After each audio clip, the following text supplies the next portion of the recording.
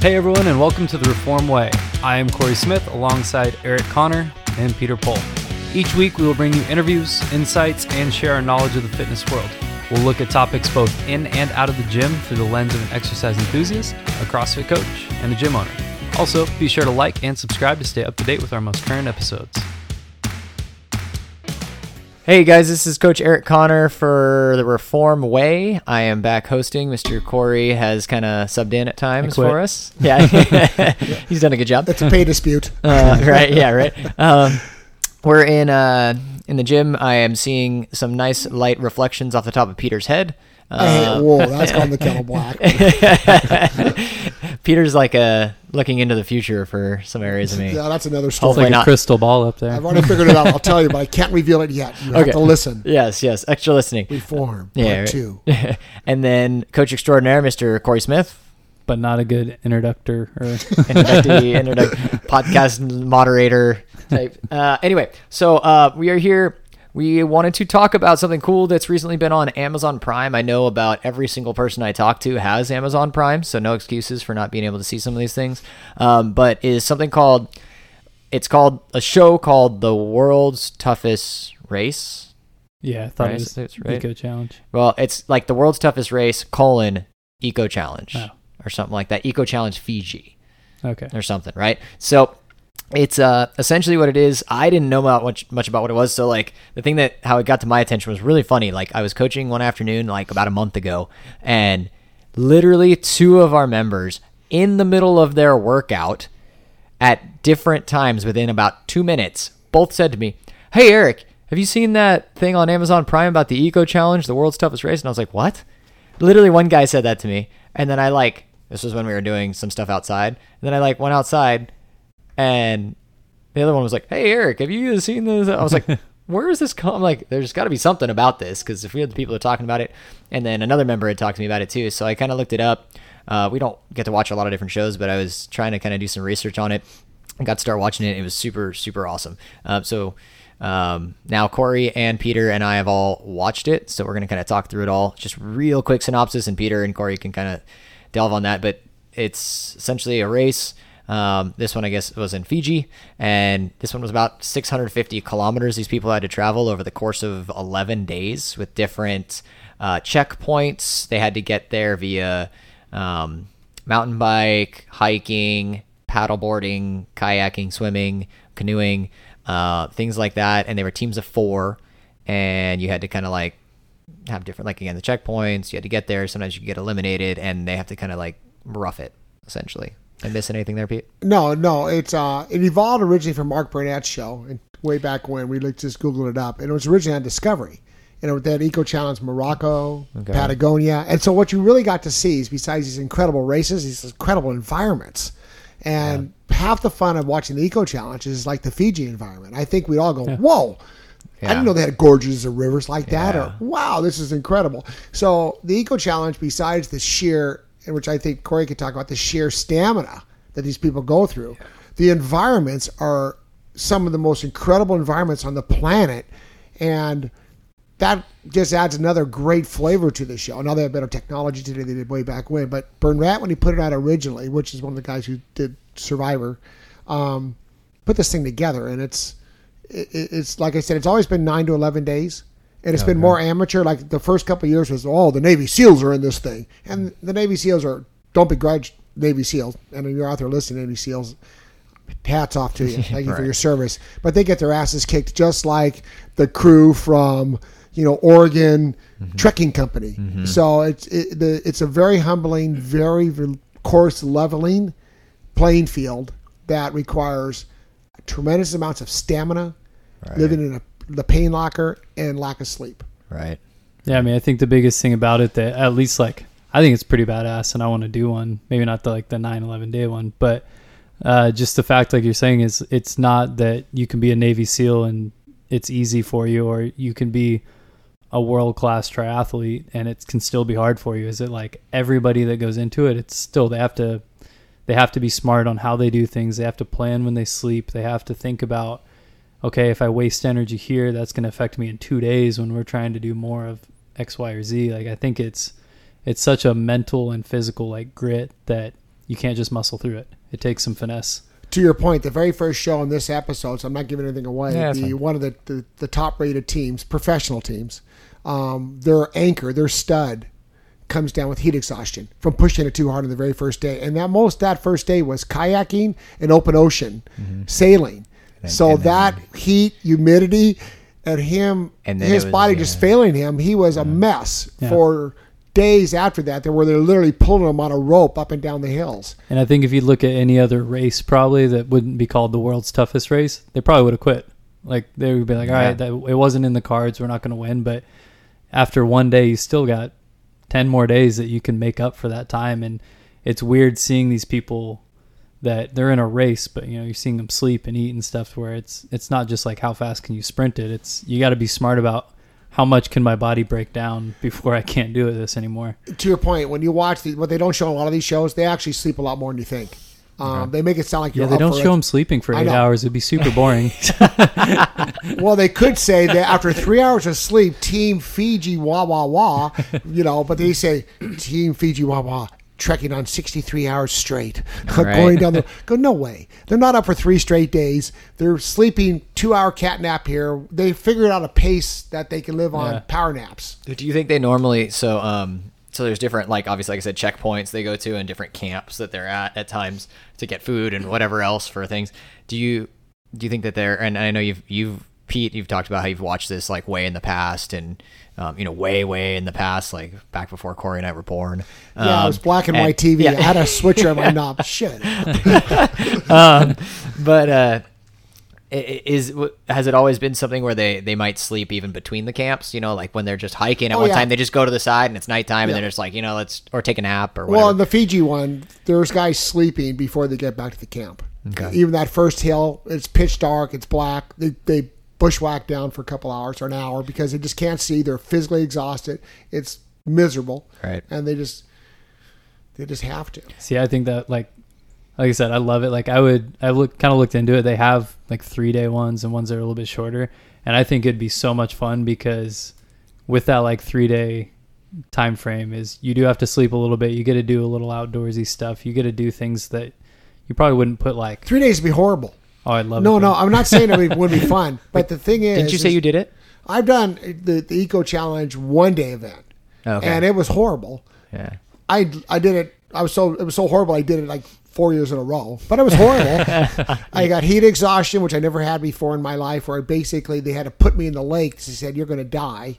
But neither here nor there. But the main thing the 3-day event is affordable. Those 9-day and 12, 11-day events, the sheer training and the travel and the support team, that's a big chunk of dough that you need to be professionally sponsored or basically independently, like the crew that's retired. And they're the one father who was a great example of the guy who had Alzheimer's. Yeah. That'd be me, by the way. Guys. Yeah, we know. You're just going to camera. So that point is that a 3-day one would be an affordable time and also can give you time to train. One thing about you, Corey, is that you like to hike. And if you like hiking, we live in Orange County. If you can walk up at the top of Saddleback, which is and down, it's I think that's 13 miles round trip. That's long. It's longer than people think. Yeah, if you can do that 4 times in a day to train, or 3 times, to really get where you can do 60, 70 miles at a time without breaking down with a pack on your back, that's the kind of training you have to do because you really can't train enough time for orienteering. Or you can't train enough time to kayak. You can get kayaking down from a skill set, but you don't want to spend hours in the water. It's walking and keeping one foot in front of the other when you feel horrible. Well, I think like transferable skills, right? Like if you can do a paddle sport, you can probably figure out kayaking, paddleboarding, rowing, all this stuff.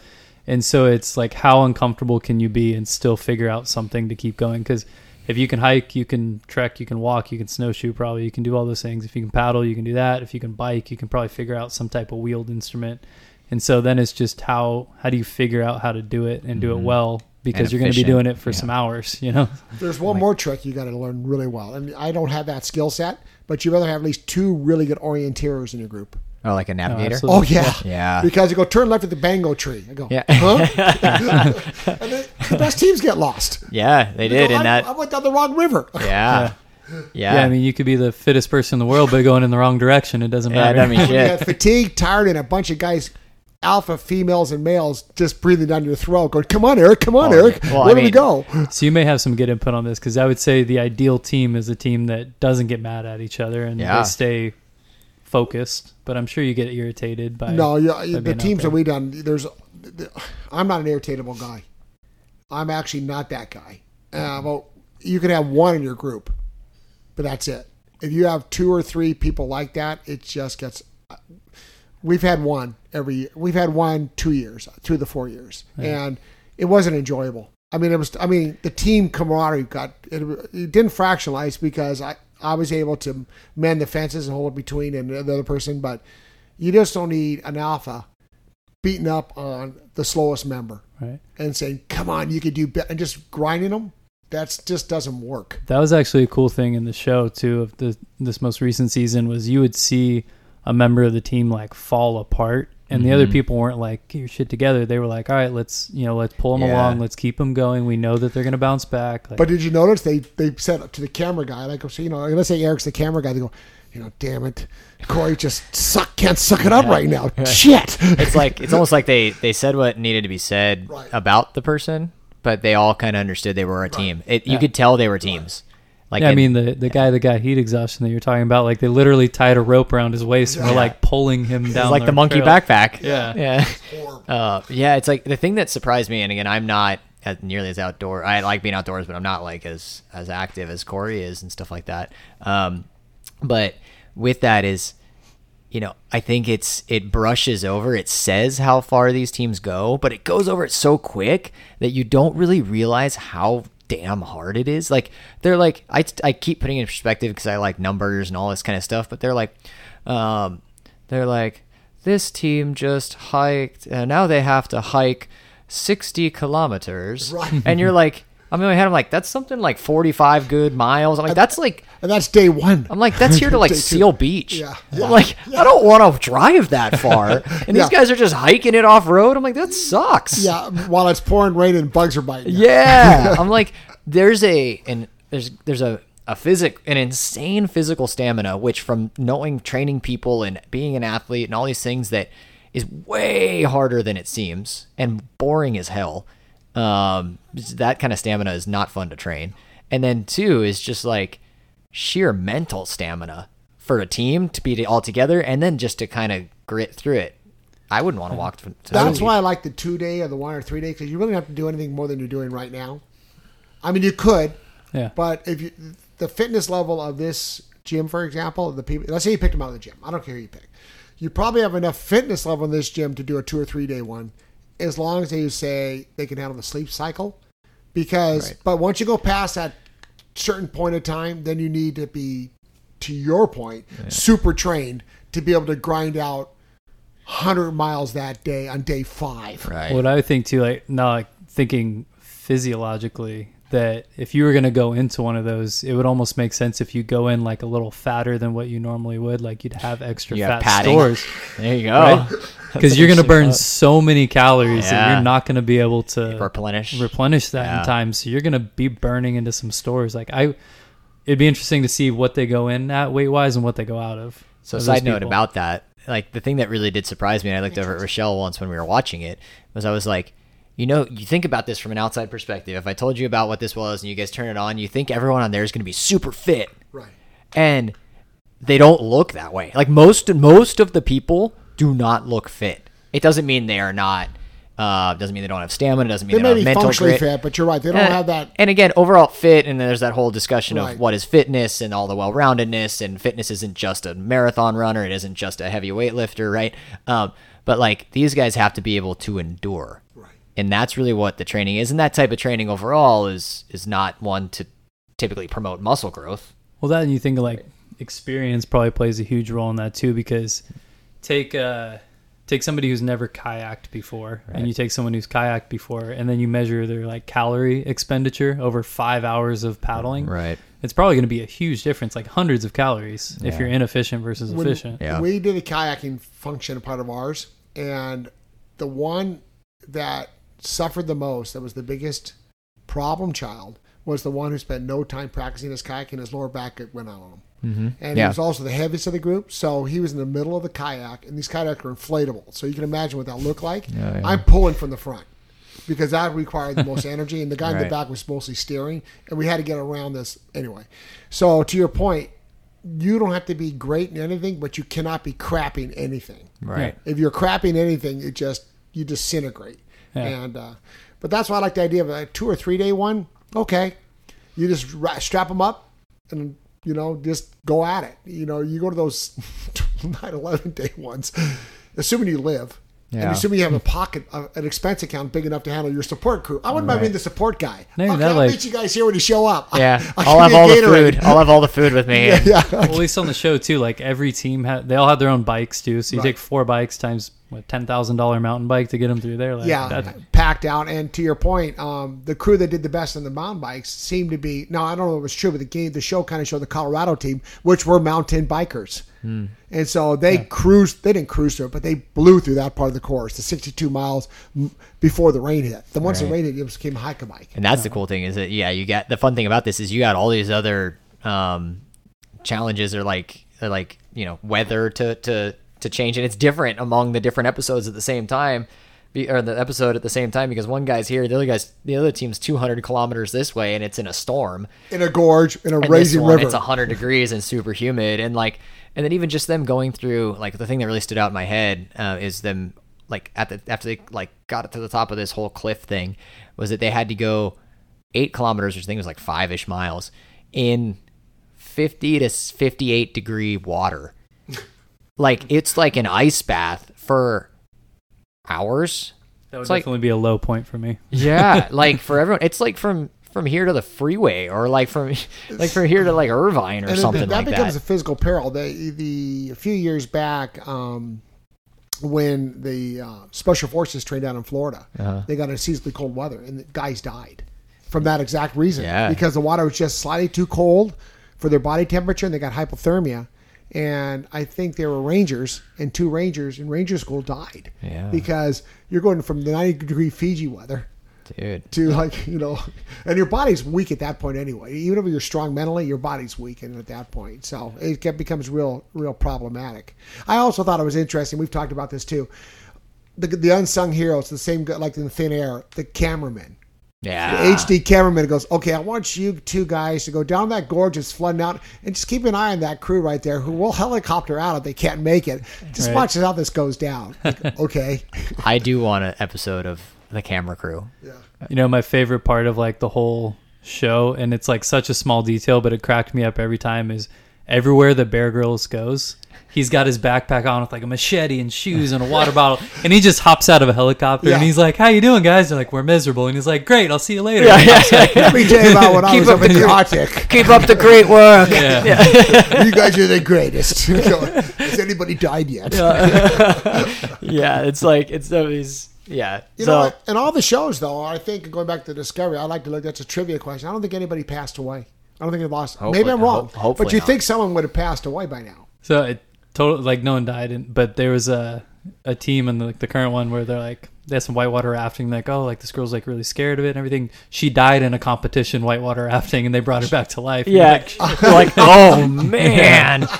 All right, like she's got a reason to be kind of scared right now. Yeah. Interesting. Yeah. So either way, Great so thing we'll about probably- Eco Challenge, to your last Yeah. point, is that it's great for all of us, because even if we don't do it, it's kind of our great story that we can watch. Go, because I bet you most people in this gym would say part of them would say, I would like to try that, or at least part of that. I'd love to. And and I think that's part of the fitness community that, I think I could survive it. Now, could I survive 11 days? Probably not, unless I had a crew that could virtually carry me like that one guy. Right. But I think the idea that we all think we can have just enough in the tank to do it Right. makes it kind of cool. It's like I wanna try that challenge. Yeah, I wanna be challenged. to be honest with you, I would much rather, if I had unlimited sources, train for an eco challenge than try to. If you guys said, "I'll give you $1 million if you can make the games," Right. Because I'm never going to be like, I watch the games athletes. That's like Olympians. Yeah, Yeah. It's like it's just okay. Yeah. It'd be fun to do it, and that's where we've had some discussions if there's anything we can find or kind of try to do. Make one. See, all right, see, Maybe we can make one. So the CrossFit Eco Challenge. Yeah. little teaser. So yeah, to be continued. Yeah, possibly. ... All right. Well, hopefully you guys can watch that. It's definitely a really interesting, cool kind of thing. Come talk to us about it and your thoughts on it. But again, the world's toughest race, the Eco Challenge Fiji on Amazon Prime. Exactly. Cool. Thanks, guys. Thanks again for listening to The Reform Way. You can find us on our social media channels. Our Instagram is @CrossFit Reform. Our Facebook is CrossFit Reform. And you can listen to more of these podcasts on any of the major streaming services such as Apple Podcasts, Spotify, Stitcher, any of the major apps, and Buzzsprout.